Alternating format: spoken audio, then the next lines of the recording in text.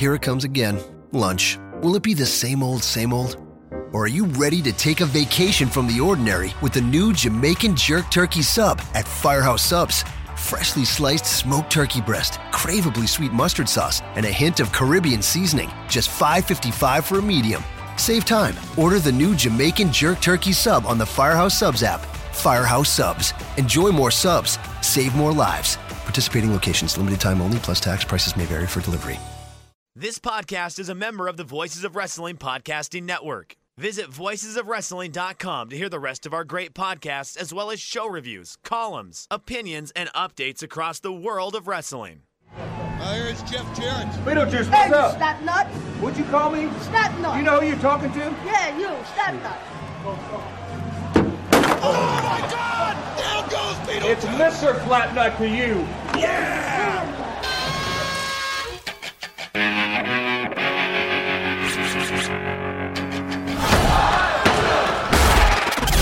Hit my music. You're listening to Music of the Mat on the Voices of Wrestling Podcast Network. Hello and welcome to Music of the Mat, the podcast devoted exclusively to the music of pro wrestling. It's all part of the Voices of Wrestling Podcast Network. I'm the Barbarian, Andrew Rich, and joining me on this episode of Music of the Mat is my guest co-host. He's the teacher of TNA, the Ayatollah of Impact, the guru of Global Force. Garrett, can I give you one more? Go on. His name is Kidney, and he loves to watch people fight.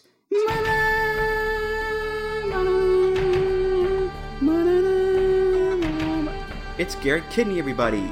Garrett, welcome to the podcast. Hello, I'm not Dave Finlay, nor am I nearly as tough as Dave Finlay, but I will watch Dave Finlay punch people. That's a thing I'll do. I enjoy Fit Finlay as well, and I wanted to incorporate his theme here because he is Irish, you are Irish. You know, make it feel at home. It was going to be either Finlay, Hornswoggle, or Sheamus, so... I feel like his theme song is the least stereotypical, and it's not about limes, so... Or lobster heads. Yes, lobster heads and being decapitated. How you doing, Garrett? How's life treating you? Things are well. I'm, as you said, when you said teacher of TNA, for some reason my mind went straight to Dean Douglas. Well, Shane Douglas was in TNA, not as Dean Douglas, but as the franchise. So he could have been Dean again. You never know. Yeah, it felt like a missed opportunity. Why not bring back the Dean Douglas character? He was ahead of his time.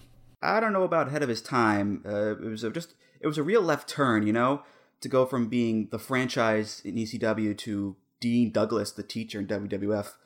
Plus, you know, the Clique backstage, he didn't get along with them at all, so it was pretty tough for him, I guess, at the time, I suppose.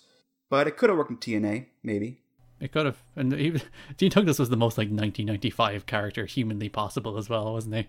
That, pre-Attitude Era naff aiming at, 2-year-olds. It's just look, he's a teacher. You hate teachers, don't you? Exactly. It was that run of guys who were wrestlers, but also did other things.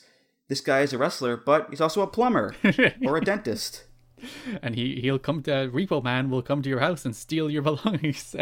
Exactly. Well, today, Garrett, we're here to talk about a man who, without question, is responsible for the hundreds of thousands of hours that you have spent watching, reviewing, and gifting the promotion that was TNA, is now Global Force, or Impact, or whatever you want to call it.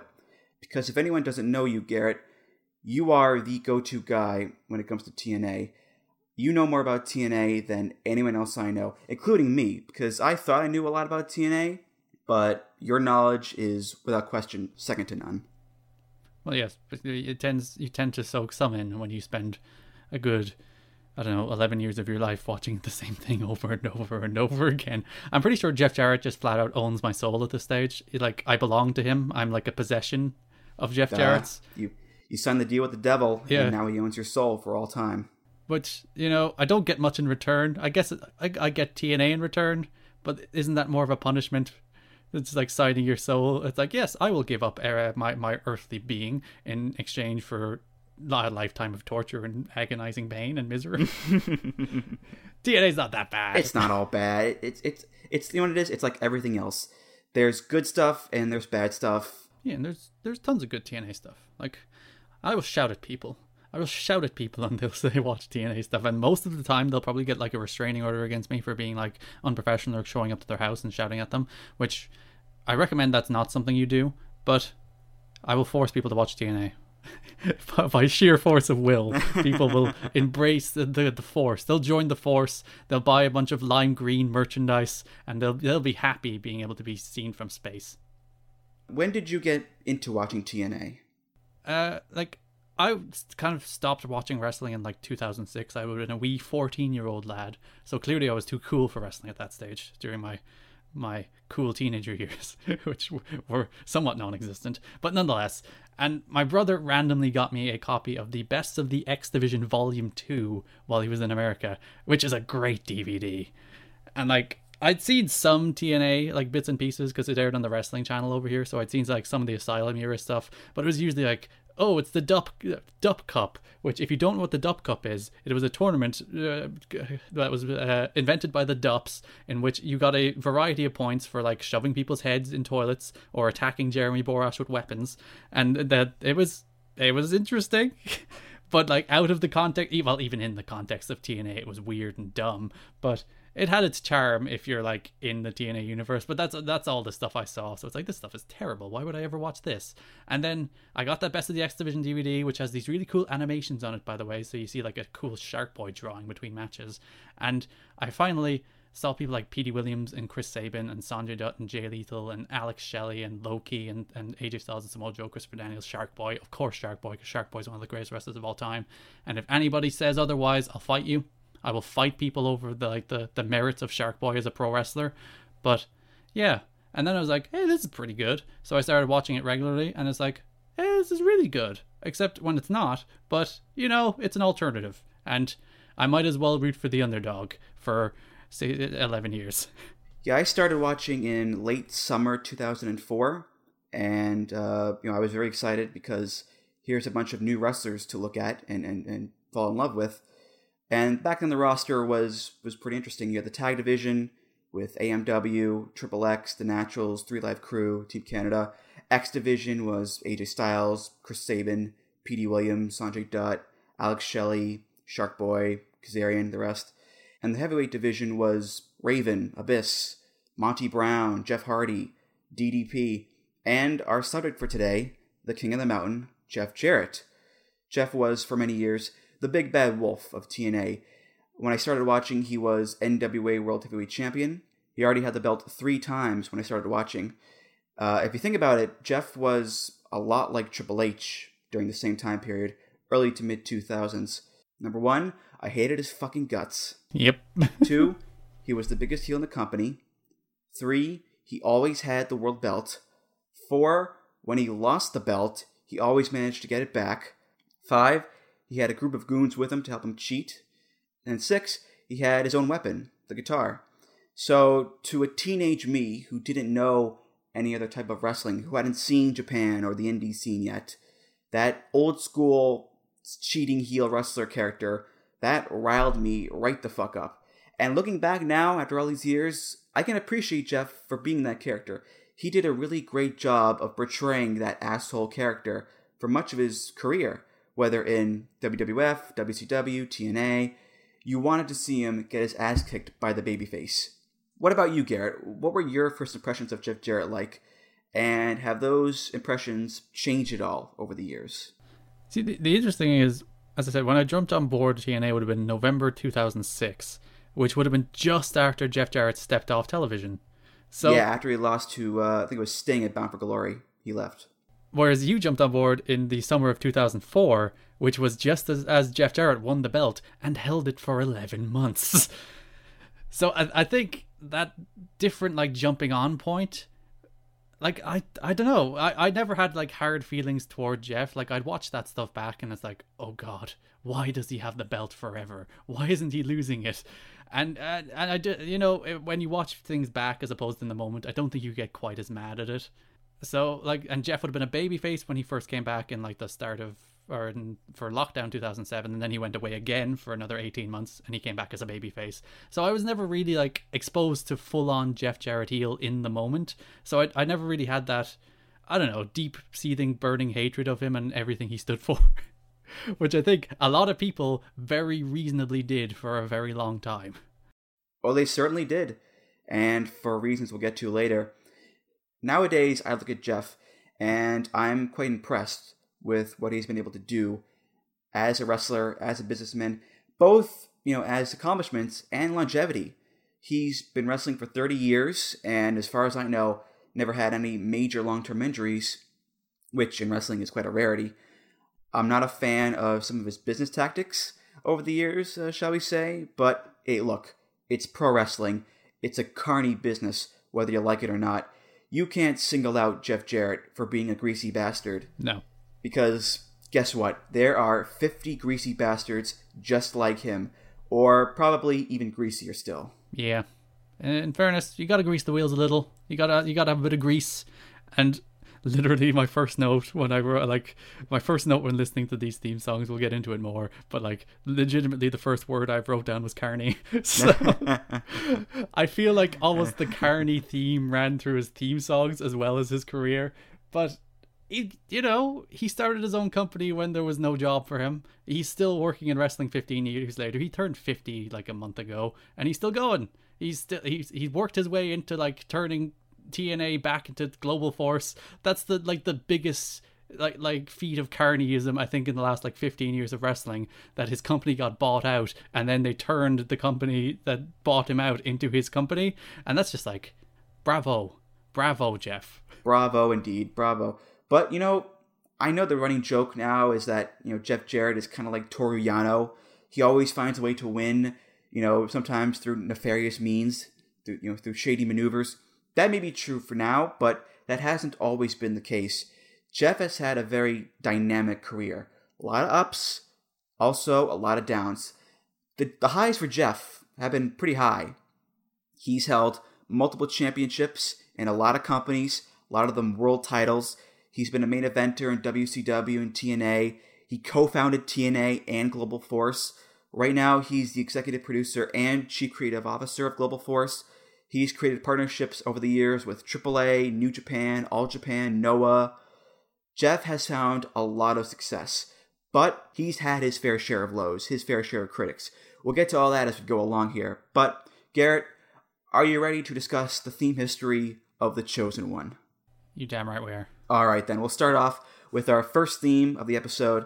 He used this theme for the first part of his career when he was part of his dad, Jerry Jarrett's promotion CWA in Memphis, as well as World Class Championship Wrestling in Texas, and then in USWA. His nickname at the time was Simply Irresistible, so it stands to reason that his theme song would be by Robert Palmer off the album Heavy Nova. This is Simply Irresistible.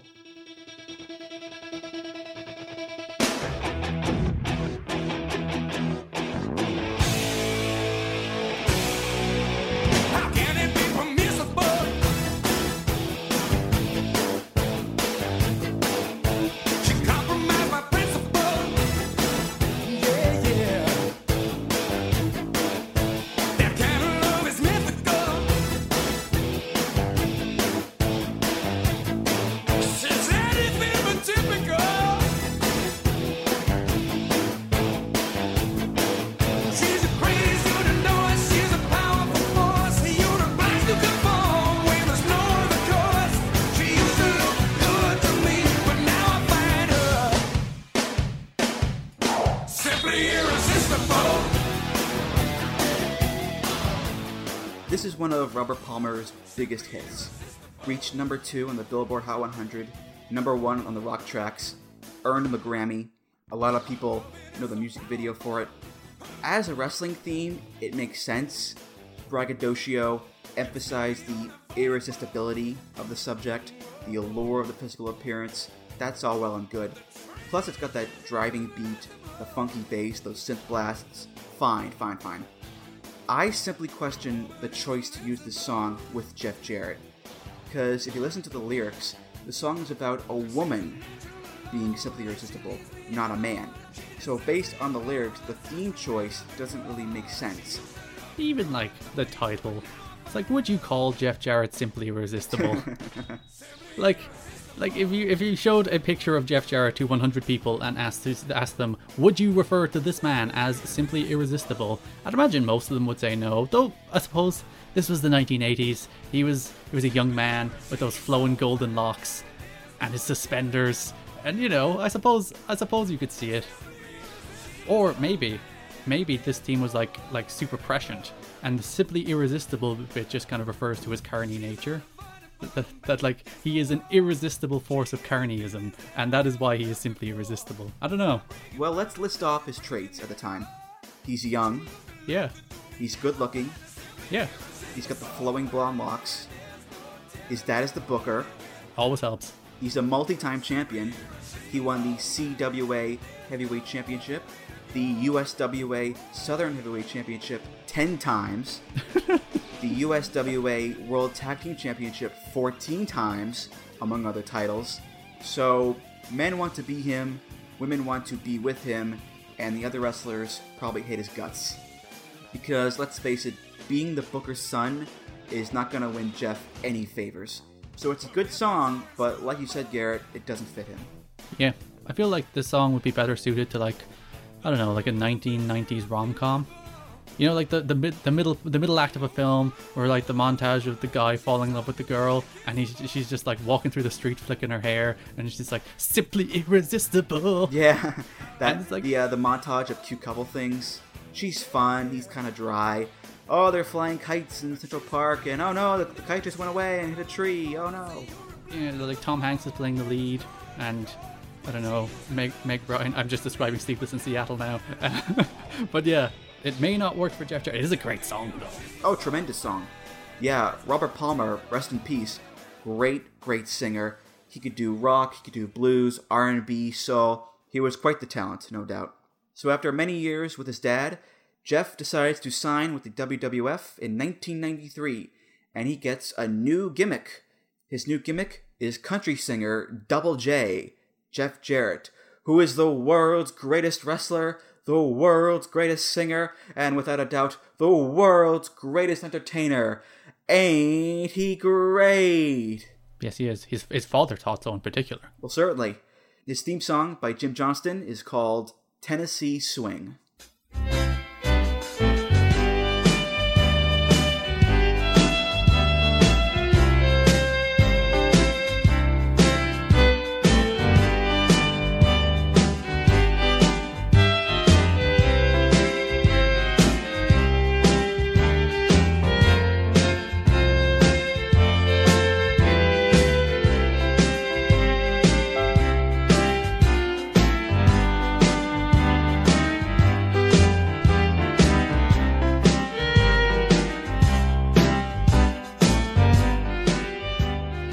This is the beginning of a recurring motif with Jeff Jarrett's theme history. Country Southern music. Given this is Jeff's theme for his country singer gimmick, it serves as a natural start, very calming effect, repeats the same melody, keeps a steady tempo, steady beat in the drums, some light piano, nothing frantic about it. It does have a faint swing to it, as the title would suggest. More of a sway than a swing, really, but it is there. That da-na, ba-na-na, ba-na-na. I have to chuckle, though, at the instrumentation, namely the quote-unquote violin. Jim Johnston probably hit number 54 on the old Casio keyboard and played a few notes, and that's how we got the violin sound there. You know what it reminds me of? The whole thing reminds me of, like, a farm level in Super Mario. That kind of sound. What do you think, Garrett? I can see that, like Moo Moo Meadows from like Mario Kart or something. Yeah, like that sunny pastoral setting in a Mario game. I get those vibes from it. And again, it is quite calm, quite soft. One of the softer compositions from Jim Johnston here. It's also terrible though. Like this is a terrible song. This is, you know what this reminded me of? You know when you go to Disneyland and you're like in Adventureland queuing for Thunder Mountain, and there's just the most boilerplate, like generic, played on a loop so as not to. It's music designed so for you not to notice it, and when you do notice it, it's like, good God, this place is torture and there are children everywhere. And then you begin thinking about how this place would be better with children or without children, and you should probably build a Disneyland without children, but then Disneyland would probably go under. But this is the whole Disneyland related tangent. At the end of the day, it sounds like bad Disneyland music. But I think that's part of what makes it work as a heel theme, is that it's so annoying, and it just digs into you, and then that in turn makes you hate Jeff Jarrett even more.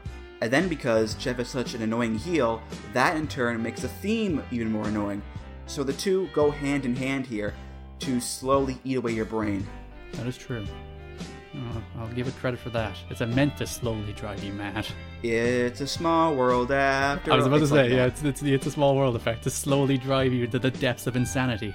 So this era of Jeff Jarrett establishes two things. First of all, his position on the card in the WWF, whether as Double J, the country singer, or later on as misogynist, I told you not to piss me off, Jeff. Yep. Jeff never got higher than the upper mid-card. Man, he was in the company for 3 years, which that's no short stint in like the WWF for you to run on the spot for 3 years. Oh yeah, he had success during this run. He was a 3-time Intercontinental Champion. He feuded with Razor Ramon and Shawn Michaels, but that was pretty much it. So there was a ceiling for Jeff in the WWF right from the start, while guys like Diesel and Shawn started in the mid-card and then went up from there to be main eventers. Jeff just stayed put. Yeah, and like Brett and Razor Ramon and pretty much like everyone he worked with during that period got moved up, but poor Jeff was just sitting there, just stuck in the mid-card. Yeah, he still had his flowing golden locks. At least he still had that going for him, and his crappy Disneyland entrance music. But yeah. So yeah, the mid-card status for Jeff is very much established in this run right from the start. What was also established was some of the worst ring gear I have ever seen. Just awful ring gear. Yeah, because like if he just committed to regular suspenders, it would be fine. But like the multi-layered suspender thing he had going, it's like he had like, you know, the kind of tops Rey Mysterio wears these days. He had one of those, but it's like, you know what? It's too conventional. I'm just gonna cut like little strips out of it to make it pop. Exactly. Google Jeff Jarrett in 1994, and you'll see what we're talking about. He had the regular tights on his legs and a collar around his neck, and connecting the two were like thick straps of cloth that ran down his torso and his back like suspenders. It looked like his midsection was in jail, if that makes any sense. Just not good at all, and he had it for years. It's the suspenders' fault. He would have made it out of the mid card were it not for the suspenders. And the country singer gimmick didn't help either. You know, yeah, good music or not, it just sucked. In fairness, he was a very good singer. I will not have slander to suggest that it was not him singing. That is libel, and I will sue anybody who suggests that Jeff Jarrett is not a superb performer and entertainer and wrestler and just all round great man. Jesse James who? Yes. No one knows. No one remembers him and his wacky career. What did he ever go on to do, that Jesse James guy? Real Double J my ass. In 1996, Jeff says goodbye to WWF and jumps ship to WCW, making his debut there in October 1996. He would be there for about a year. For this run, he would use a theme by Jimmy Hart and Howard Helm. This is a song called Good Old Boys.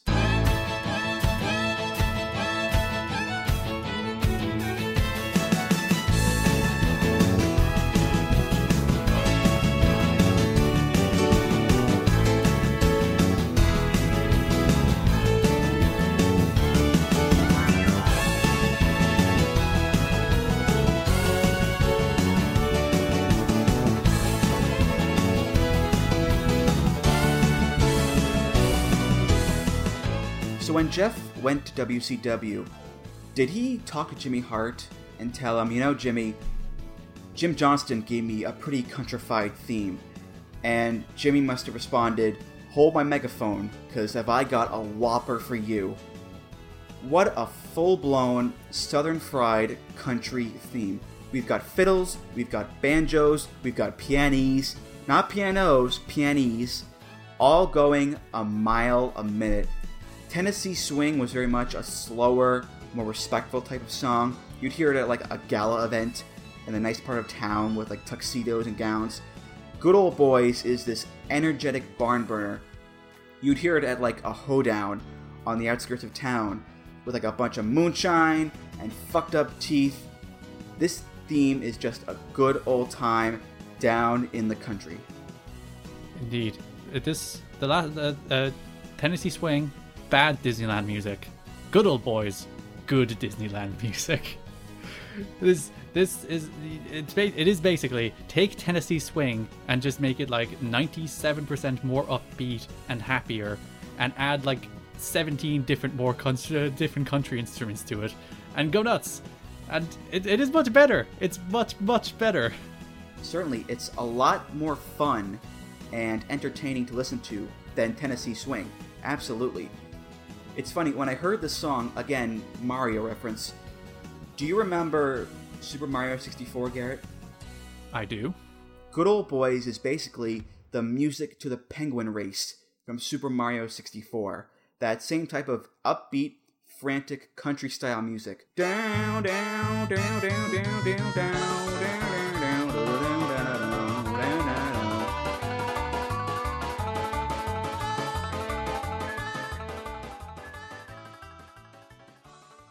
A lot less whistling, but still very similar. Yeah, I can see that. And that damn penguin running away from you. What did that penguin... Why was that penguin run away from you? I suppose Mario is terrifying. He usually kills anything he comes across without even thinking about it, so... Well, the thing to do on that level was to drop the baby penguin off the ledge like a psychopath. Well, no, you get the penguin, you bring it to its mother, then you walk away from its mother, and then drop it off the edge in front of its mother, and then laugh at the mother penguin for having killed its poor child. We are cruel bastards. This is what you do in Mario 64, while dancing to Jeff Jarrett country music. So yeah, Good Old Boys would be Jeff's singles theme for his first WCW run, and he had some success. He won the WCW United States Championship during this time. But that was pretty much it. Again, establishing his role here during the mid-90s as a solid mid-carder. He wouldn't always be the mid-carder in WCW, as we'll see later on, but again, it lines up with his WWF run. Jeff has this ceiling above him, and he's struggling to break through it. Poor guy. His dad should have just bought one of these companies, so he could book him as champion 10 times and tag champion 14 times. If only. You know, actually, I say that, if Vince went to jail during that steroid trial and Jerry Jarrett was going to take over the WWF, that would have been Jeff's chance. Maybe. I think, Garrett, you should go back in time and bribe the jury so they vote guilty. Because, God damn it, Jeff Jarrett deserves better. It's like, listen, you don't understand the stakes here, but if you put Vince in jail, Jeff Jarrett might be pushed, and that's more important than anything else. It'd be like Back to the Future. Just go back and muck up the timeline. Do you think Jeff Jarrett has a car that can reach 88 miles an hour? I'm sure he's got plenty of money. He does have Global Force Gold. He has that pyramid scheme going. Yeah, and he also had those, what were they? Like tryouts where wrestlers had to pay to get looked at by him and Scott D'Amore. Yeah, those were fully legitimate for the Global Force television tapings, which are being released this month. So, comes full circle. Full circle. They certainly do. Full circle. One more thing about Good Old Boys. It's been mentioned before on the podcast that Jimmy Hart has a tendency to repurpose his catalog at times.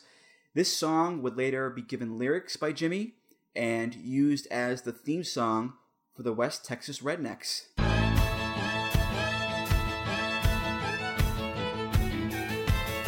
Southern born, Southern bred, and when we die, we'll be Southern dead. We like country music, we love country girls, we got an old hound dog in a pickup truck. We're just good old boys, we're just good old boys, we're just good old boys, we're just good old boys. The lyrics are very good. I'm a big fan of these lyrics.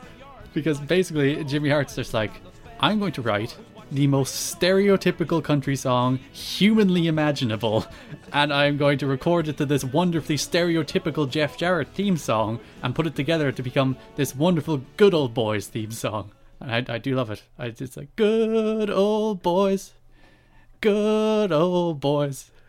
Not enough of these Jeff Jarrett theme songs had lyrics, So that's true. Most of the themes on our list here are instrumentals, no vocals at all.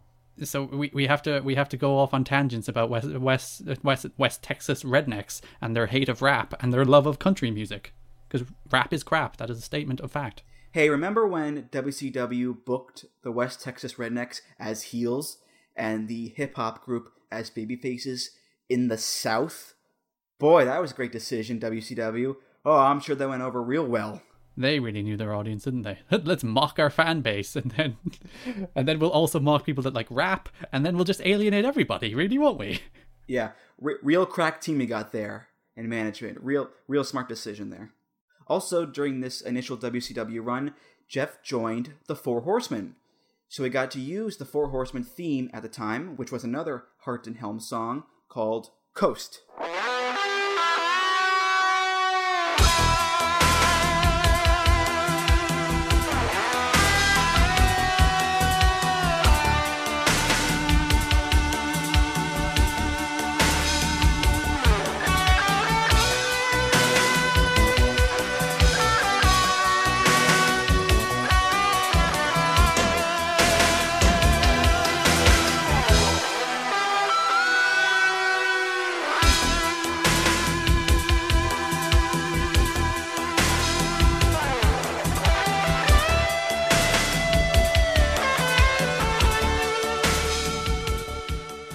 Crime is a disease.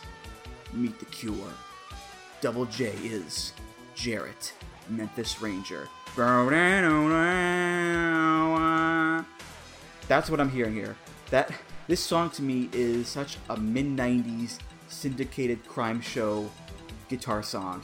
With that guitar tone, that riff, the drum machine underneath, the keyboards, that's what my mind goes to right away. Just Chuck Norris giving a spin kick to Goon number 5. Yeah, I feel like this could have been like a first draft for like the Knight Rider theme song. Oh yeah. It has that weird 90s kind of synth vibe to it. And it's just like, we'll take that old Four Horsemen theme song from the 80s and kind of vaguely call back, because it does still sound like a Four Horsemen theme song. It still has that kind of that general vibe that comes with Four Horsemen theme songs. Yeah, it has that slow motion sunglasses guitar rock vibe to it. Yeah. But it's a bit more processed. A lot more focus is on the synthesizer.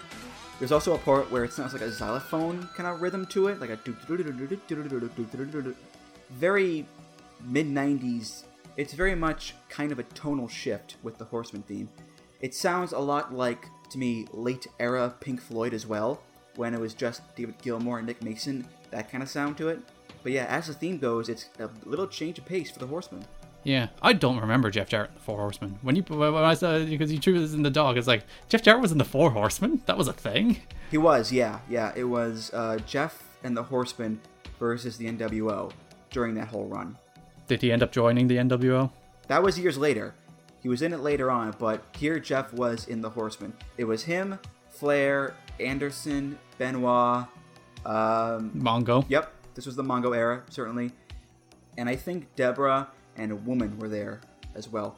But that was the Horsemen during 96-97, and they used Coast as their entrance theme. Yeah, they were like, Dean Malenko is the cutting-edge modern 90s act, and we really need a theme that matches Dean Malenko's like magnetism. So it's like, what else can we do? We gotta add some synth and some weird instruments, and then I'm disappointed that they didn't throw some like banjos in there just because Jeff Jarrett was there. And like the reoccurring theme is like, he's from Tennessee, let's just make all his countries like bang bang bang bang bang songs. And I'm disappointed they didn't do that for the Four Horsemen. Yeah, they didn't, unfortunately. But while we're on the subject of the Four Horsemen, this brings me to another big aspect of Jeff's career: stables. Jeff has been in a shitload of stables over the years. I'll list off as many as I can. Four Horsemen, The New Blood, The Magnificent Seven, NWO, Planet Jarrett, Immortal, Jeff Jarrett Enterprises, TNA Frontline, The Kings of Wrestling, the TNA version, not the indie version. The good ones. Oh shit. Hey, did Chris Hero and Claudio Castagnoli ever wear Elvis costumes for no reason? I don't think Well, so. that's a good point, Garrett. They never dressed as Elvis for what was it? Turning Point 2004. They never did that. So got him there. La Sociedad and La Legión Extranjera in AAA. RDX and Ring Ka King. Oh yes, the best. I knew you'd love that one. Yeah, it was Jeff, Sanjay Dutt, Sir Brutus Magnus, Scott Steiner, and Abyss. What a group. And finally, the Bullet Club. Jesus Christ, that man has been in a lot of groups over the years. The question is Jeff Jarrett still a member of the Bullet Club? He probably thinks he is. I'm sure he's still got the Bullet Club tights and the guitar, just in case he'll get a call from Kidani one day. You never know. I hope, whenever he wrestles in TNA again, it's just he has the Bullet Club tights. And they don't say a word about it, but it's just he's still a member of the Bullet Club. He's there with Fale and Yujiro and Tamatonga. But yeah, that's a lot of stables, man. That is a lot of stables to be in over the course of your career. Were any of those stables good? I like Planet Jarrett. I liked it too. I like Planet Jarrett a lot too, because it had a lot of good wrestlers in there, like AMW, Abyss, Team Canada, Monty Brown. Plus they had that, I'm sure you remember this, the segment where they had the funeral for Team 3D. Yep. Remember that? Yeah, that was a lot of fun. So, but yeah, certainly a lot more fun in that stable than Immortal was, because, yuck. Yeah, Immortal, just don't mention the war. I was at that Bound for Glory, the big 10-10-10 reveal. Oh yeah, what was it? They Are Coming. Yeah. It was so they are just people who are already here? Okay, it's very exciting. And that Immortal theme song is terrible as well. The oh god, it sucks. It sucks big time. It's like a knockoff of an NWO theme. Yeah. Chris and we played that one on the NWO episode as part of the list of knockoff themes, and it's just terrible. Just god awful song.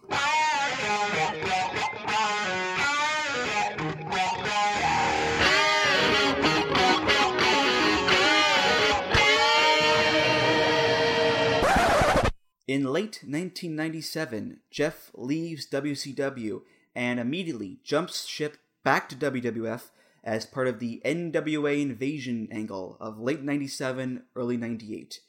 He gets a new theme called NWA Pride.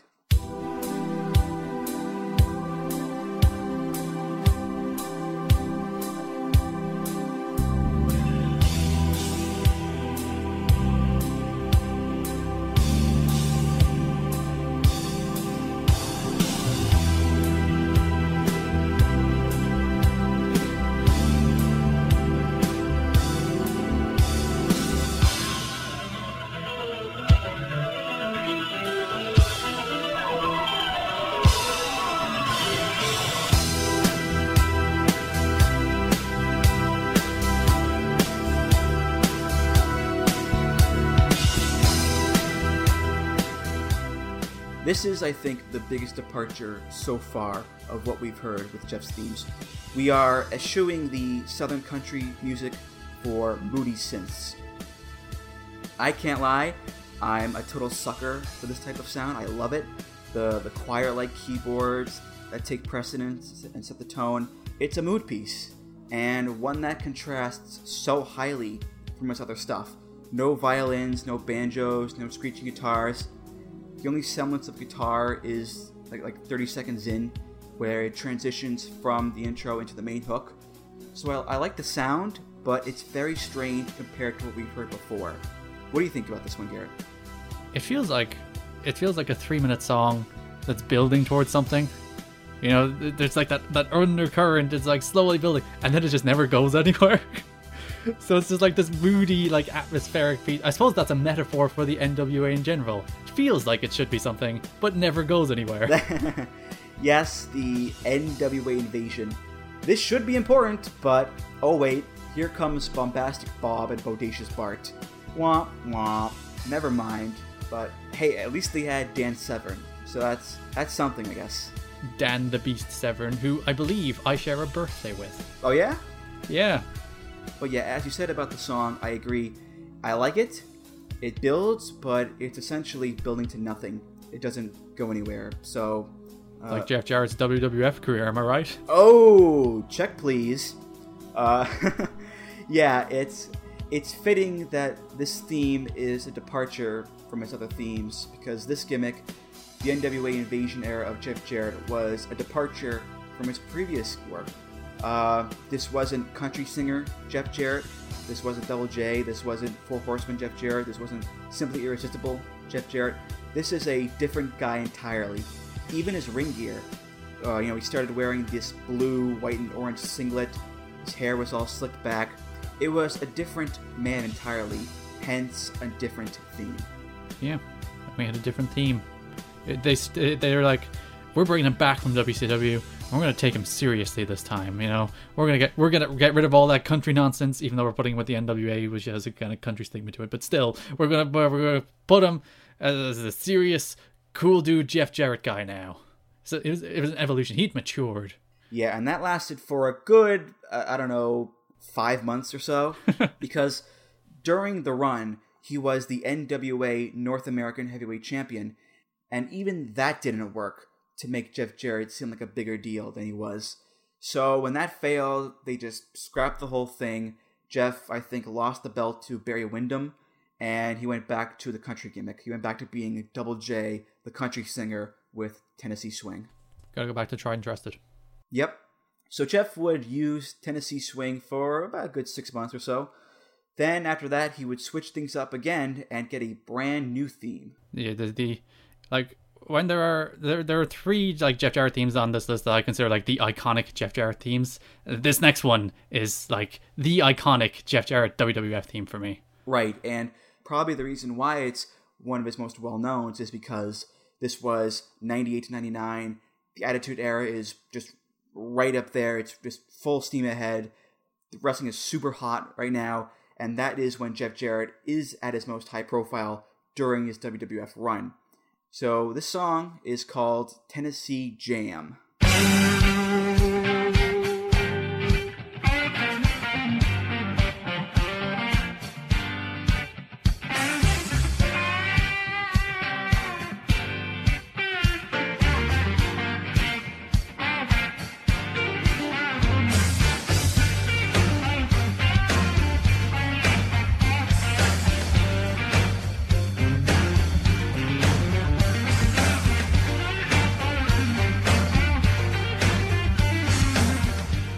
So Jeff's new gimmick from 98 to 99 was this straightforward asshole heel wrestler.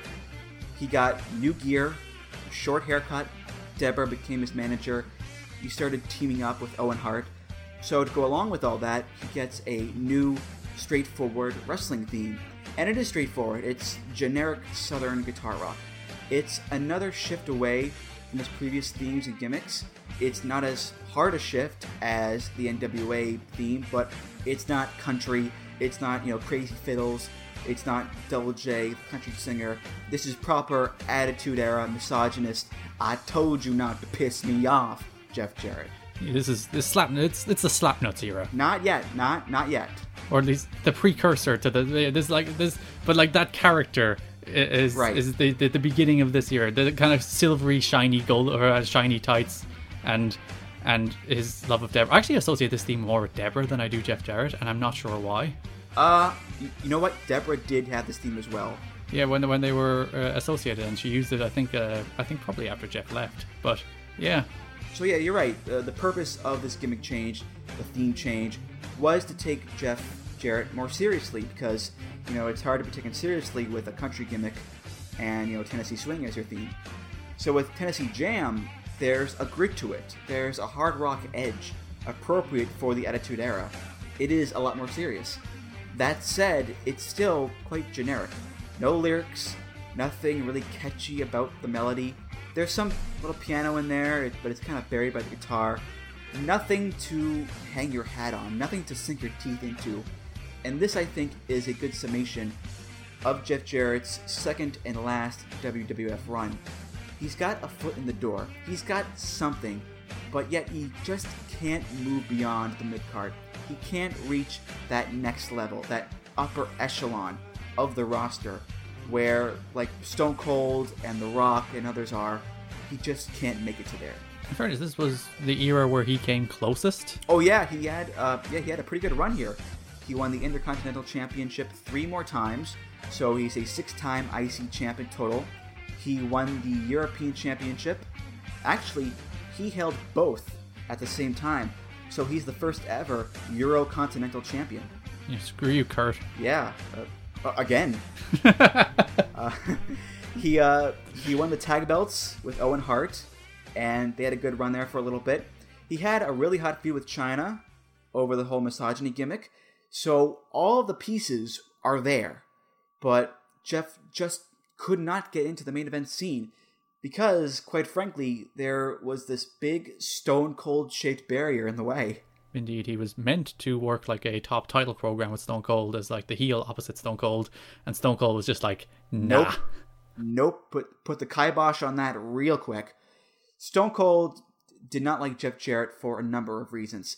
He thought Jeff was too light in the ring. He didn't hit the ropes hard enough. Back in the world-class USWA days, Steve was barely scraping by as a rookie, and Jeff, the Booker's son, was being, treated like a prince. Jeff cut a promo one night saying that Austin 3:16 was blasphemous, which he legit thought, by the way. He thought that Austin using Holy Scripture in a vulgar way was disrespectful of the Bible. So all those things combined, plus the fact that Vince Russo, who was Jeff's friend and ally, he was leaving the WWF and going to WCW. So the odds just were not in his favor. And, the writing was on the wall. He wasn't going to get the push. Triple H was going to get that push. He was going to be the next big main event heel, but not Jeff. Which is very disappointing. Hey, that's the way it goes, man. Can you imagine like the alternate WWF timeline where it's him instead of Triple H, and then he marries Stephanie instead? Well, considering Jeff was married at the time, I don't know if they would have gone in that direction. Who knows what Jill would have been open to? Well, yeah, who knows? Maybe, I don't know, give Jeff a Mormon gimmick or something like that. I don't know. Yeah, it was originally meant to be Test, so, Jeff Jarrett would have been better than Test. In any event, Jeff decides, you know what? Screw it. I'm leaving and going back to WCW. There's just one little snafu, one little hitch. Garrett, do you want to tell the story, or do you want me to do it? Yeah, work away. Tell the story of Jeff Jarrett's flip-flopping. So, No Mercy, 1999. Jeff is scheduled to defend and lose the IC belt to China to blow off their big feud and give Jeff a proper send-off where the bad guys finally vanquished and China wins and becomes the first female to win the IC belt. Hooray, the good guys win, all that good stuff. The problem is that Jeff's contract expired the day before the pay-per-view. It just so happened to slip through the cracks. So, on the day of the show, Jeff goes to Vince, and he demands that Vince pay him money that he was owed from previous events, and the money for that night. Otherwise, he wasn't gonna wrestle. So, this big match that they had spent weeks hyping up, where China would finally beat Jeff the Misogynist and get the big win and win the belt, that was not gonna happen unless Vince paid Jeff the money. So, Vince paid him the money. $300,000. Jeff wrestled the match. He did the job. He lost the belt. Afterwards, he went back to the locker room, got his bag, left the arena, and he has not stepped foot in the WWE ever since. One of the big rumors around this whole affair was that Jeff and Russo concocted this whole scheme where Jeff would deliberately not sign the contract extension so he could demand the money that night. But whether that's true or not, it was still a big deal that Jeff held Vince McMahon up for money and then the next day waltzed right into WCW. Can we talk about how often that happened, by the way? That, you would think when Lex Luger left WWF to show up on Nitro, they would have been like, let's not have this happen again. And then you'd think when Rick Rude appeared on Nitro and Raw on the same night, they'd be like, let's not ever let that happen again. And you would think when Bret Hart had to be screwed out of the WWF title, they'd be like, how about we not let that happen again? And then Jeff Jarrett comes along and is like, lads, I'm not losing this title unless you give me $300,000. somebody in the HR department of the WWF from like 1995 to 1999 just was not doing their job. Yeah, someone was sleeping on the job. That's for sure. That's for sure. It's amazing, too, how Vince has brought back so many guys. Ultimate Warrior, Bruno Sammartino, guys who went to TNA and came back like RVD and Booker T and Kurt Angle. But Jeff has not been one of them. He held him up for money, and Vince never forgave him for it. Which is why when Vince bought WCW, he went on national television and did this whole big spiel about how he owns WCW, he bought the competition, he runs the wrestling world. And they show a simulcast of Nitro, and Jeff is on the screen, like walking backstage, and Vince says this. Now, as far as the Jeff Jarrett's of the world are concerned, you know how Jeff spells his name? That's Jeff. Well, you know what? I would suspect that we'd spell it a different way after tonight. That would be capital G, double O, double N, double E. Gone. G, double O, double N, double E, gone. And to this day, Jeff Jarrett is persona non grata in WWE. He was true to his word. He's basically never been mentioned on WWE television since. Nope. And by the way, the story goes that the money that Jeff got from Vince, he used that to help fund TNA.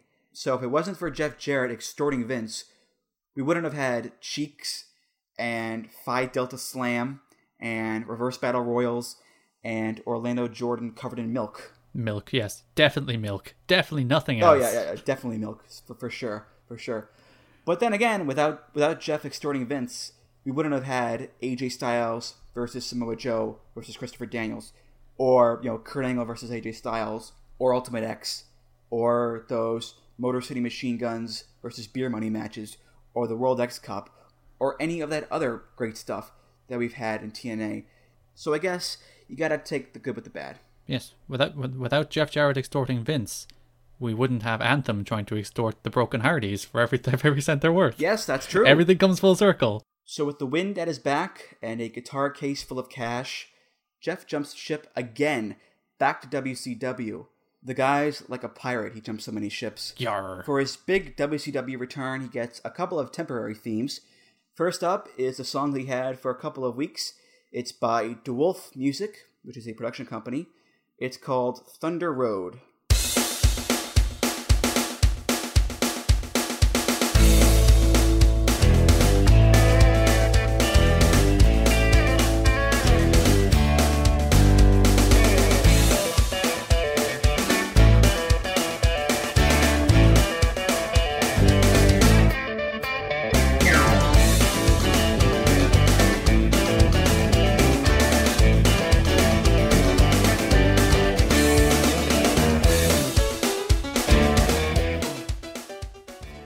If you thought you were going to hear the dulcet tones of Bruce Springsteen, I'm afraid I've got some bad news. Because again, we have generic Southern guitar rock. This time, not from Jim Johnston, but from a production library.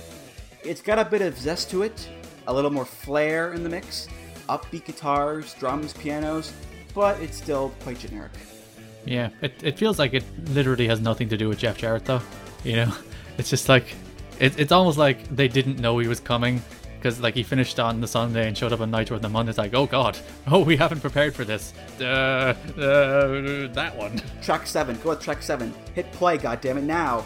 A lot of WCW themes sounded like that, in fairness. Yeah, generic production music, nothing really to say about it. It's strictly, a placeholder theme. But I do want to mention something that I know you would appreciate. Okay. You know how the song has that opening drum beat that's like... Go on. That reminds me of the opening to the Flying Elvis's theme, Flying to Graceland. Elvis has left the building. Oh, yeah. Flying to Graceland, kinda like Superman. Going to Graceland to see the king, 'cause she ain't dead. Flying to Graceland. that's a cool unintentional tie into TNA. I was going to say, the Flying Elvis's theme probably would have been a better fit for Jeff Jarrett. Maybe so. I mean, we've already brought up Jeff wearing an Elvis costume, so it could have happened at some point. Some would say it should have happened. Elvis has left the building. Oh, yeah. Jeff also had a theme which he only used, according to my research, for one episode of Nitro. November 15th, 1999. It's another instrumental. This time the song is by Primer 55, and it's called Loose.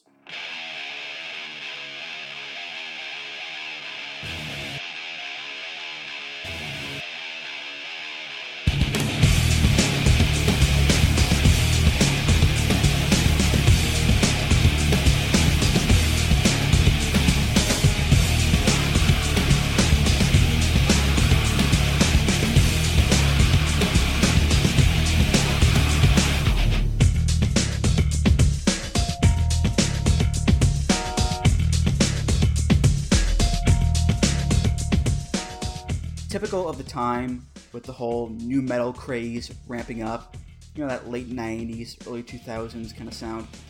It's hard to picture this being Jeff Jarrett's theme. It's way too heavy metal for him. Yet another venture away from his comfort zone of themes, for sure. Again, not much to say about it, really. What piqued my interest the most about it is that the main guitar riff reminds me of Togi Makabe's dub theme in New Japan, A Real Bad Attitude.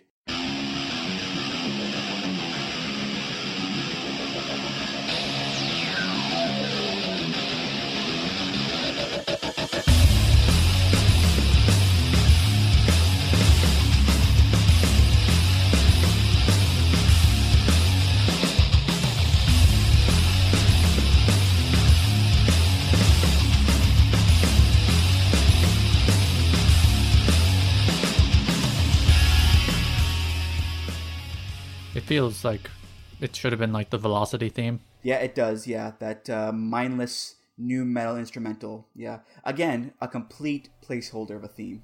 But in fairness, they were building. They were taking their time to get the theme right for the future King of the Mountain. That they did. They did.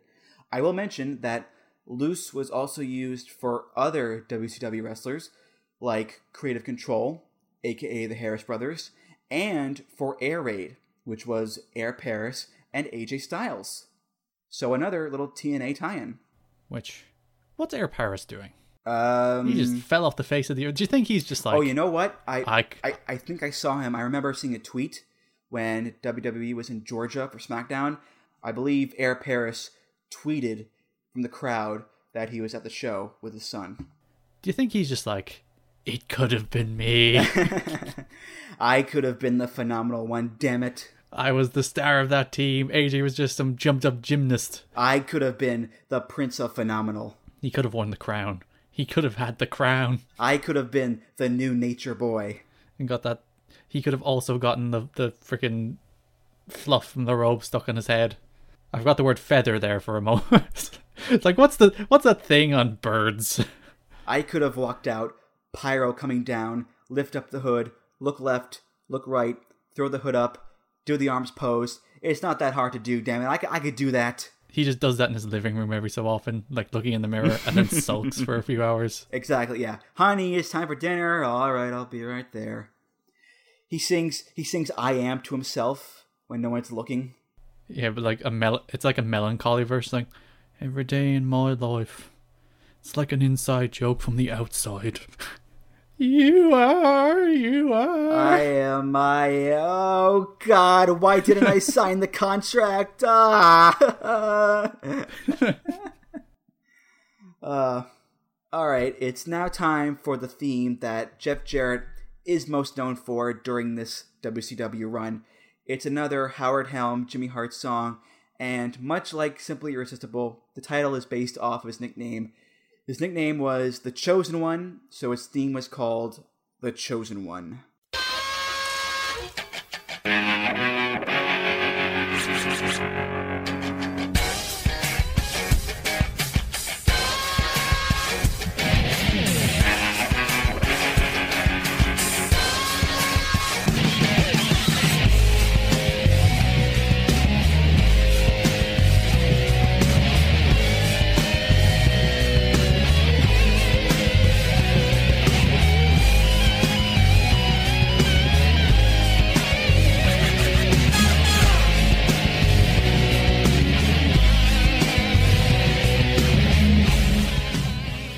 this is the WCW theme that people associated him with the most during his run. We're back in the Southern rock genre, albeit with a more current flavor, given the song is a homage, shall we say, to Cowboy by Kid Rock. Of course, leave it to Jimmy Hart to change a few notes around to not get sued. But rip-off or not, this is the theme that people recognize as being Jeff Jarrett's theme in WCW, no doubt. This, like as I say, there are three iconic Jeff Jarrett themes. The Tennessee Jam is his iconic WWF theme, and the Chosen One, no matter what the intro, because he had lots of them. Lots of intros, yes. We'll get to those in a second. But yeah, definitely. This was the WCW theme. This was like, I remember binge watching like 2000 Nitro, which is a very bad idea. It wasn't very good, but watching all these episodes back to back, and I'd actually rewind to watch Jeff Jarrett entrances because this theme song is so good. You know, I checked, and they actually dubbed this theme over on the network. Oh no! Oh, like this is why the network is terrible. They overdubbed Maven's theme, which is it's a crime against humanity. They overdubbed DDP's theme, which is just like, what's DDP without self-high-fiving and Nirvana rip-offs? And if they overdub this, what's even the point? It sucks because it ruins the experience. When you watch Jeff Jarrett in late 99, 2000 WCW, you want to hear the song. You want to hear the wailing guitar riffs. You want to hear the record scratches and the little bits of horn as well. That dun, dun. Most importantly, you want to hear the intros. Because, again, this song had so many intros. I'll rattle them off here in quick succession. There's the clean version, which we just heard. The Slap Nuts intro, which is literally the sound of someone cracking walnuts.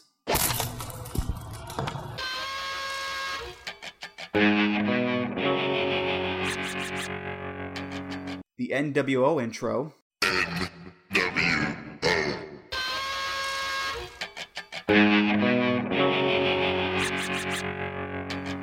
The Chosen One intro. The Chosen One.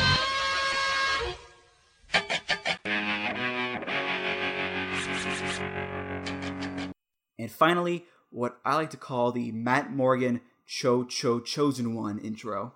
The Chosen One.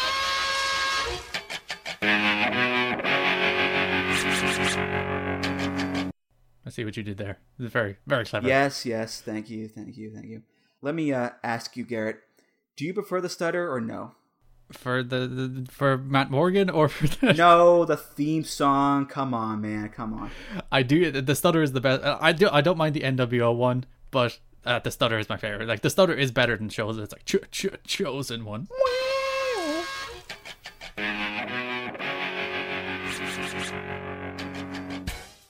I love it because it's so unnecessary. Like, you already had the Chosen One. There's no need to add the stutter. Was like management sitting backstage going, you know, that Chosen One theme is good, but what if we added a stutter? Oh my god, you're a genius. We'll get on that right away. Or maybe we're misreading it, and it's meant to be Chosen One, and he's Ralph Wiggum's love interest. Yes, yeah. I choose you.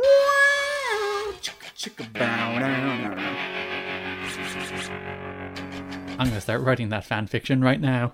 Well, it doesn't matter which intro you like, because guess what? It's not on the network. Total bullshit. Total fucking bullshit. I'm going to write a strongly worded letter. I don't. Just WWE, just pay the fees. Please, come on, just pay them. But, like, I suppose it's probably like the Nirvana and the Kid Rock ones are probably a little expensive to be like, hey, we're ripping off your song, can we continue to do it? But like the Maven one, that would probably cost a $5 to license again.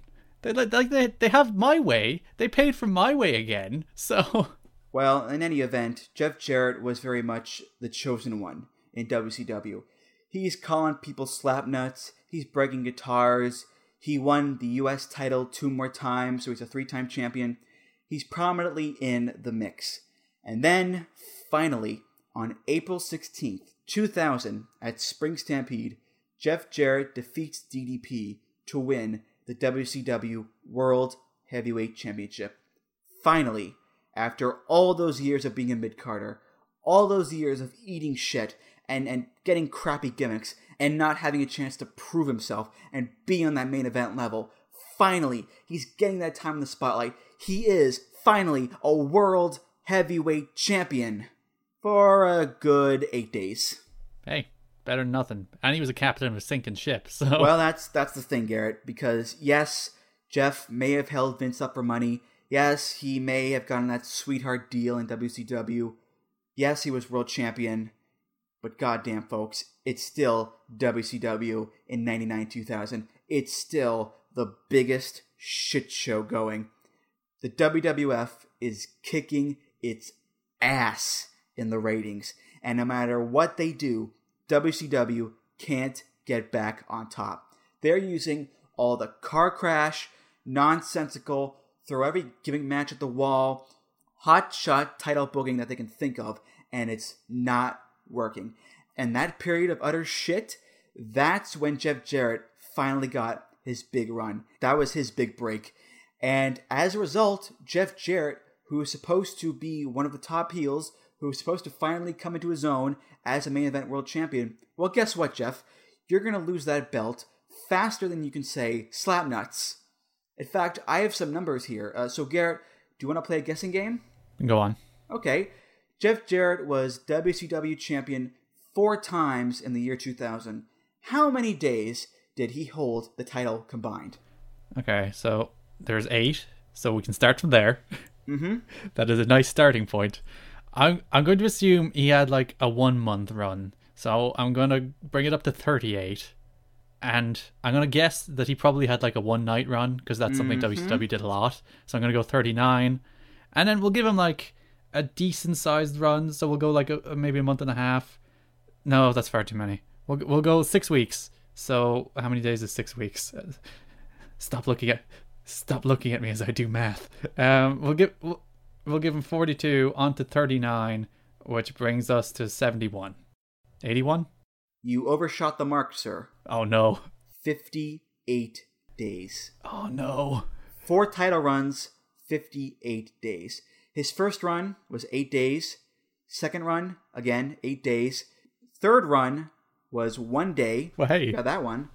Fourth and final run was 41 days, which compared to the others is like Kobashi and Noah. So there you go. That was Jeff Jarrett's big time in the spotlight in WCW. And listen, that's not only true for Jeff either. That whole year, WCW 2000, it was like they were playing hot potato with their world title. 8 days, 1 day, vacant, less than 1 day, vacant, a month, 4 days, 2 days, vacant, 12 days, vacant, 30 days, vacant. It doesn't matter who you are, that kind of booking does not help anyone. The wrestlers lose credibility because they keep losing the belt. The belt loses prestige because it's been defended and tossed around so many times. And the company loses credibility because guess what? Your main title is a total joke. It's ridiculous. Yeah. I'm glad we didn't dwell on the fact that I added 42 to 39 and got 71. Oh yeah. I'm happy we did linger on that. But I heard you say 81 right afterwards, so you're good, man. You're good. Yeah, I'm good at numbers. This was WCW at its worst. It's like Vince Russo's idea was just to throw literally everything humanly possible at the wall and not even give any of it a chance to stick. Just move on. Car crash TV, pure and simple. Just do the gimmickiest, craziest shit to get people's attention and hopefully make them stay and watch, hopefully get a good rating. But it didn't work. The ratings kept dropping, the show kept getting worse, and unfortunately, the guy who was supposed to be one of the top names here during this time period, Jeff Jarrett, a lot of the stink of the product wafts onto him and sticks to him. So when people think of shitty WCW 2000, they tend to think of Jeff. Yeah, in fairness to Jeff, that ship hit the iceberg 2 years earlier. Oh yeah, definitely. That ship was sinking long before Jeff came on. I mean, plus in WWF, you had The Rock, Stone Cold, Undertaker, Triple H, Foley, Kurt Angle, Chris Jericho, The Radicals. That certainly did not help things at all. And they had good soldiers in their own right, like Goldberg and DDP and Booker and Jarrett. Like, they were a good new generation, and like they obviously had Benoit for a little while before they were like, all right, go to WWF, we don't care. But, which is a bizarre decision looking back at it, when they're like, yeah, we'll give the Radicals their release all at once. Fine. That is, if there was ever like an admission of defeat in a war, it's just like, all right, take 4 of our best wrestlers without any like release clause or any like period where you can't use them. They can just show up and, oh, we don't care anymore, we've lost. But like, no matter what, those people could never win that war. Like, they would have never had a chance. You could have the best soldiers in the world, but if the generals are incompetent, you're gonna lose. Just like you could have the best wrestlers in the world, but if the writing sucks, then the product is gonna suffer. But anyway, WCW dies in 2001, and Jeff Jarrett, he's not going back to Vince, that's for sure. So instead, he creates his own promotion, NWA TNA, with his dad, Jerry Jarrett, in 2002. Immediately, he is positioned as the top heel and gets a new theme, My World, by Dale Oliver, of which there are a few different versions. We'll start with the first version, which can be found on NWA TNA The Music, Volume 1.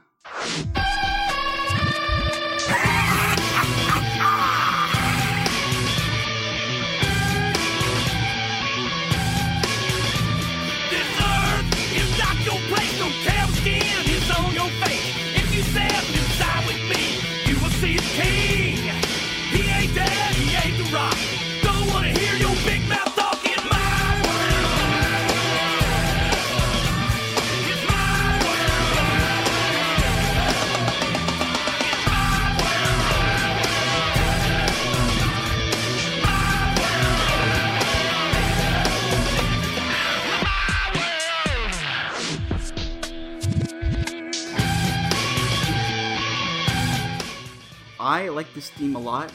I can say that with sincerity. It's definitely up there for me in terms of TNA themes.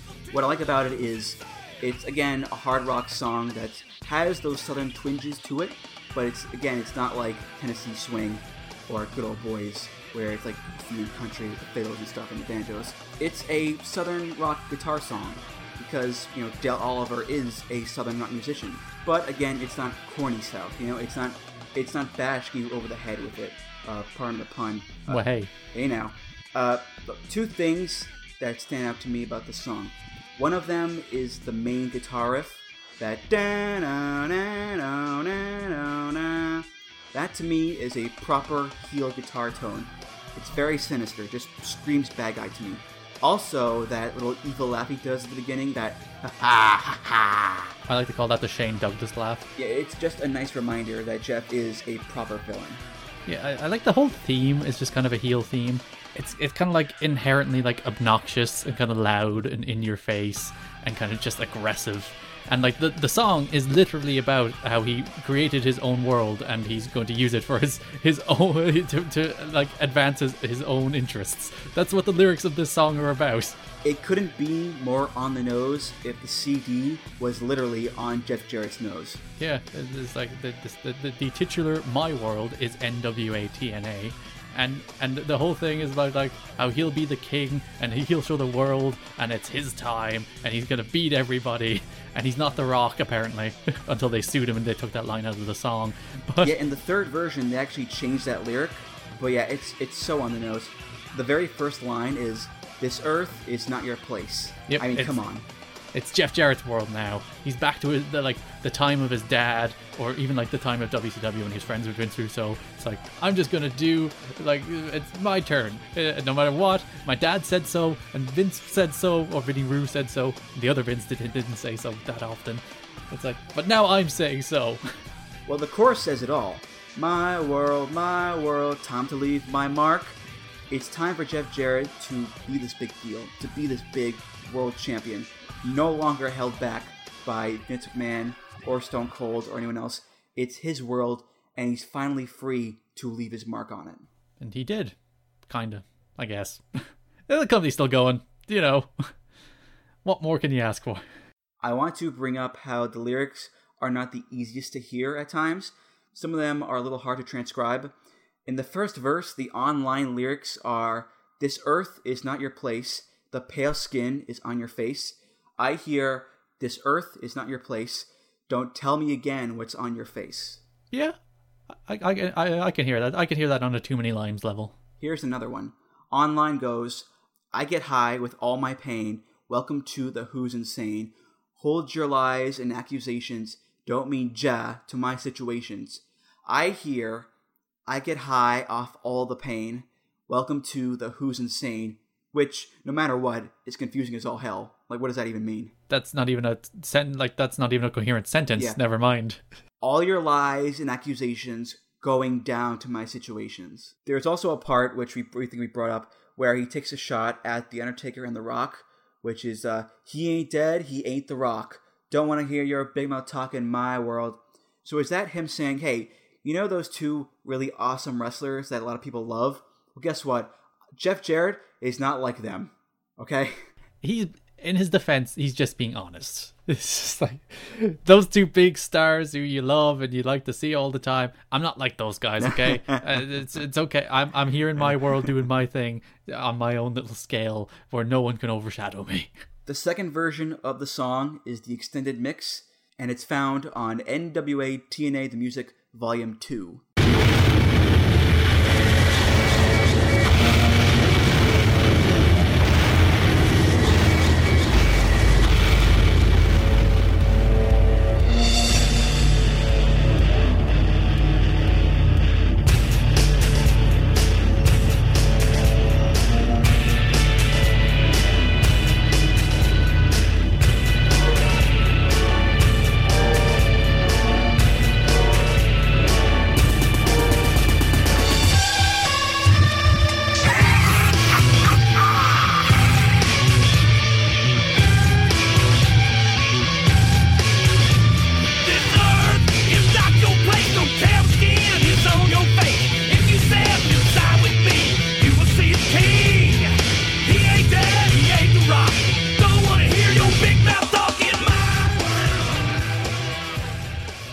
We've got this new intro, which has a nice build-up to the song. The song is also a bit more countrified, where it has Dale adding some twangy guitars to the mix. I want to bring up, though, the video for the song. It's on YouTube. During the intro, it keeps switching between shots of a map of like these different countries and cities around the world, sort of like implying that, oh, Jeff has wrestled and won in all these different cities, and shots of Jeff Jarrett walking on train tracks for some reason. Probably, somewhere in Nashville, I don't know. Yeah, he's out in his own world now, he's not on the train on the tracks. He can go anywhere he likes on the tracks.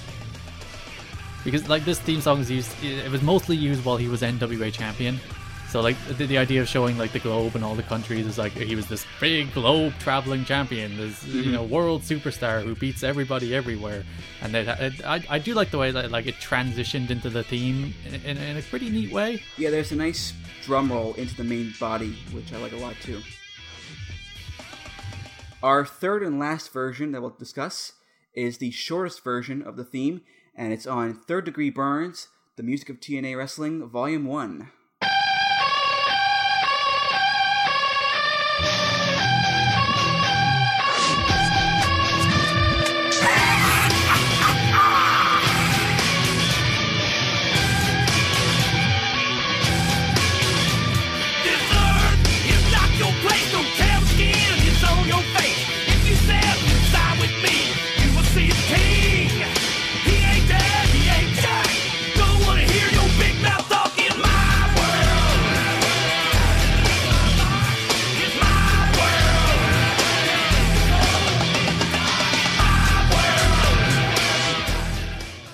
So it's the shortest mix of the three. It does change the intro slightly. Instead of it going da-na-na, it goes da-na-na-na-na-na. So it uses the full evil riff as opposed to just like the final 3 notes or so. And it also holds off the vocals for a few more seconds. There's also that lyric change I want to point out. Instead of he ain't dead, he ain't The Rock, it's now, I believe, he ain't dead, he ain't dead. So, really emphasizing the fact, I guess, that Jeff is a living human with a pulse. I always thought it said, he ain't dead, he ain't Jack. Oh, really? That's always how it sounded in my head. I assumed WWE were like, kindly don't use our copyrighted content in one of your theme songs. And then they're like, okay then. I do think like the intro is a big upgrade because like it has that kind of like the best entrance themes always have that like that initial punch, you know, the visceral gut reaction that you want from the theme song. And I think this version of that theme of My World has that way more than the other two themes. Yeah, it really gives you that visceral feeling of dread because you know that Jeff Jarrett is going to come out and he's a real big asshole. So boo.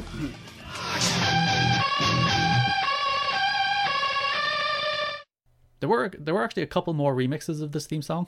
Really?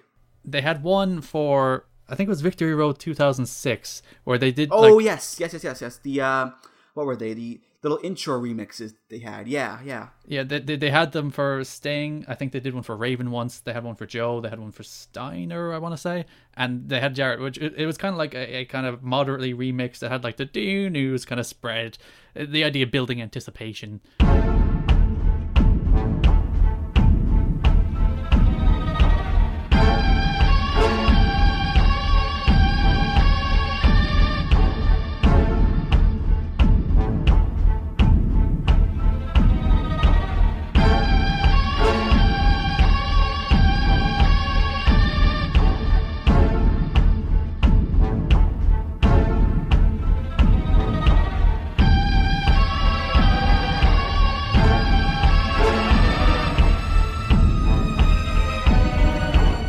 Also, I think the most important remix of this theme song is the Karen Jarrett version. Oh, God, no. Oh, Jesus. Which is kind of like, it's kind of boppier, and I don't want to say womanized, because I think that sounds reductive a little, but I think that's the intent. That's like, it's the woman version of the Jeff Jarrett theme song. It's mostly just the instrumental, so it's like, boo, new, boo, new, boo, new, new. So it's a little like kind of peppier, and a little more enthusiastic, and a little less like mustache twirling villain. So, yeah. I'll put it in here, just a little taste here.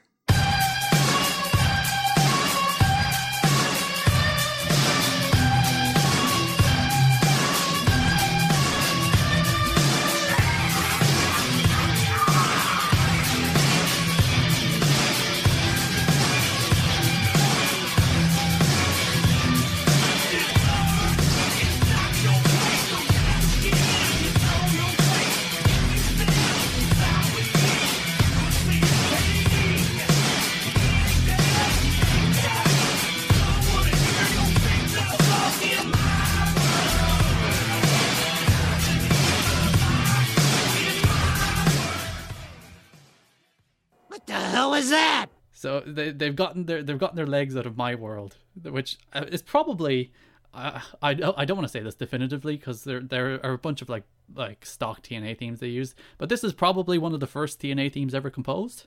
I mean, it's got to be part of that first batch of songs because it was on the first album, so you got to imagine it was. Because like on the first show, they had the Flying Elvises as well. They had their own theme song, and they had the Born and Raised in the USA one, which they used to death for like 17 different people. Yeah, AJ Styles had that song. Chris Candido had it too, I think.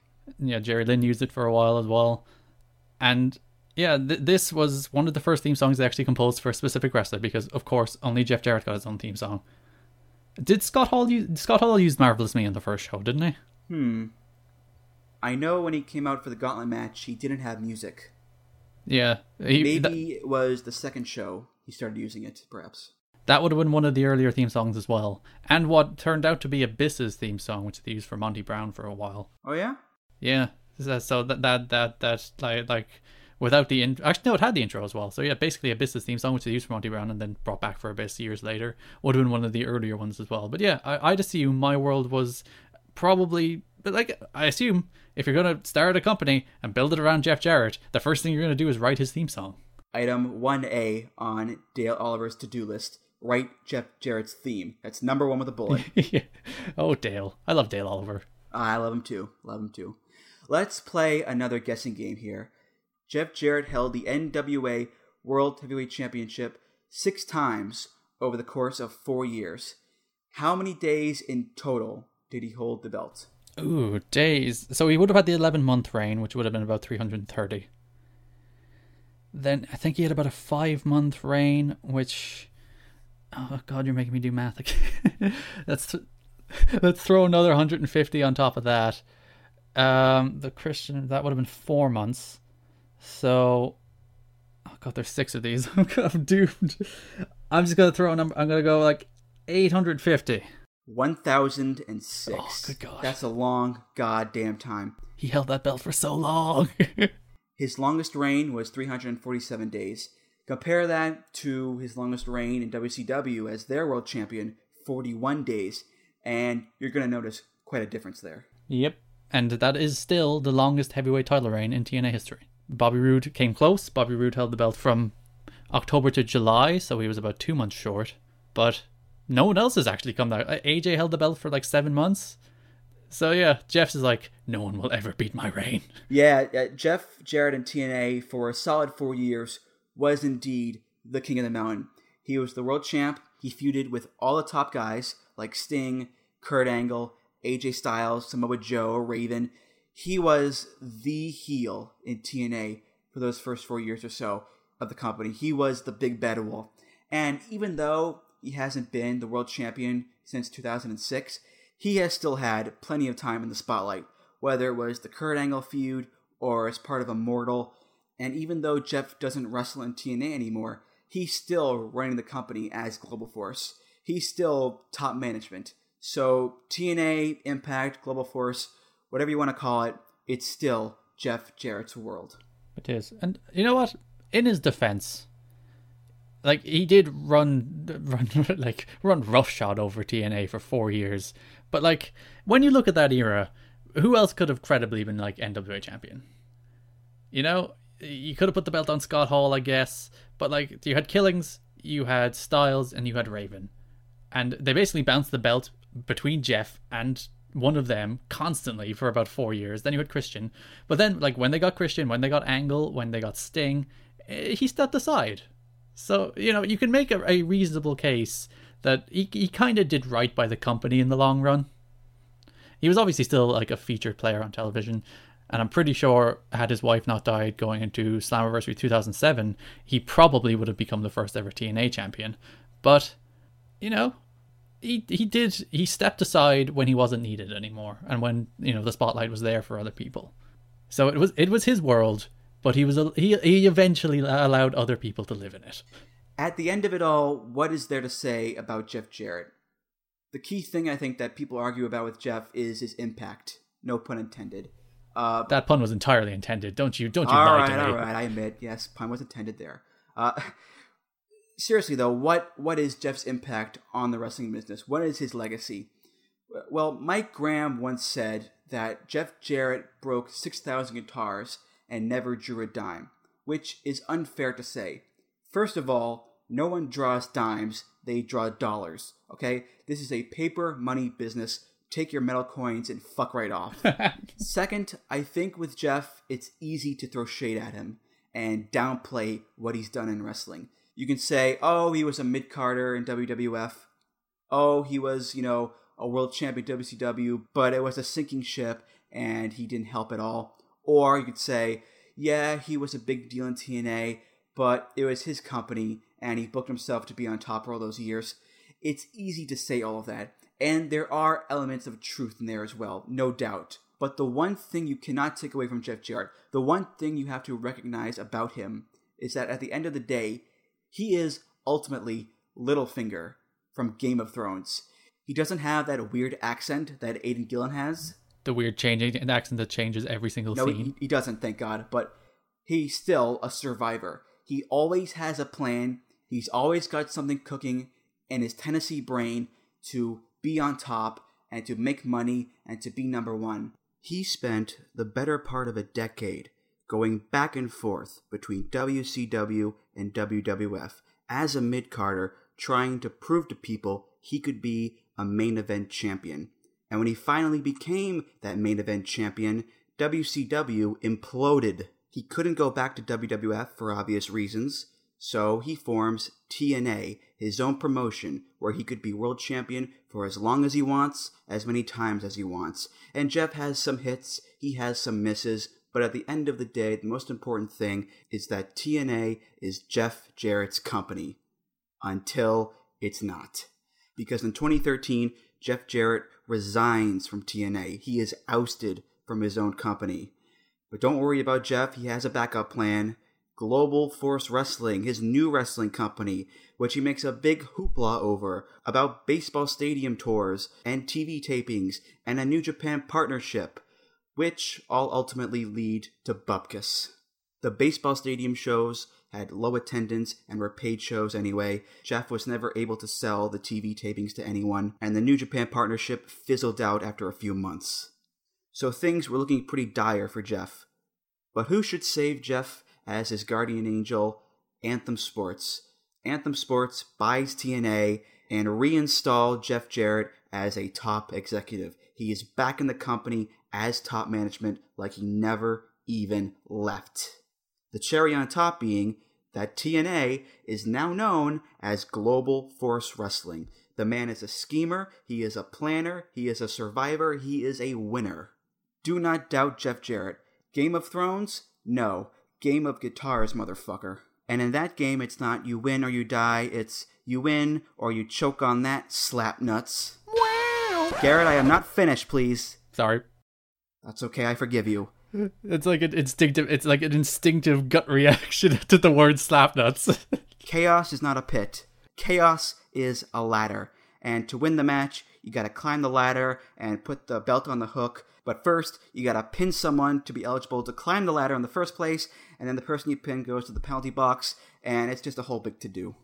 And then the second you hang the belt, you just take it back down. It's very anticlimactic. It's a bit anticlimactic and also a bit overbooked for many people's tastes. But hey, that's the king of the mountain. That's Jeff Jarrett. No matter what, he will end up on top. Garrett, my little rant is over. What are your final thoughts on Jeff Jarrett? His first theme song, we talked about this, simply irresistible. Jeff Jarrett, in all my like readings of Jeff Jarrett and all of like the exchanges I have known to him to have with people, he is probably like the most charming human being going. Like everyone loves Jeff Jarrett. Any like meeting or relationship or like whether a television company, an international company, anybody that meets with Jeff Jarrett, it's like, oh, he's charming. He charmed the pants off. He's great energy. I want to work with him.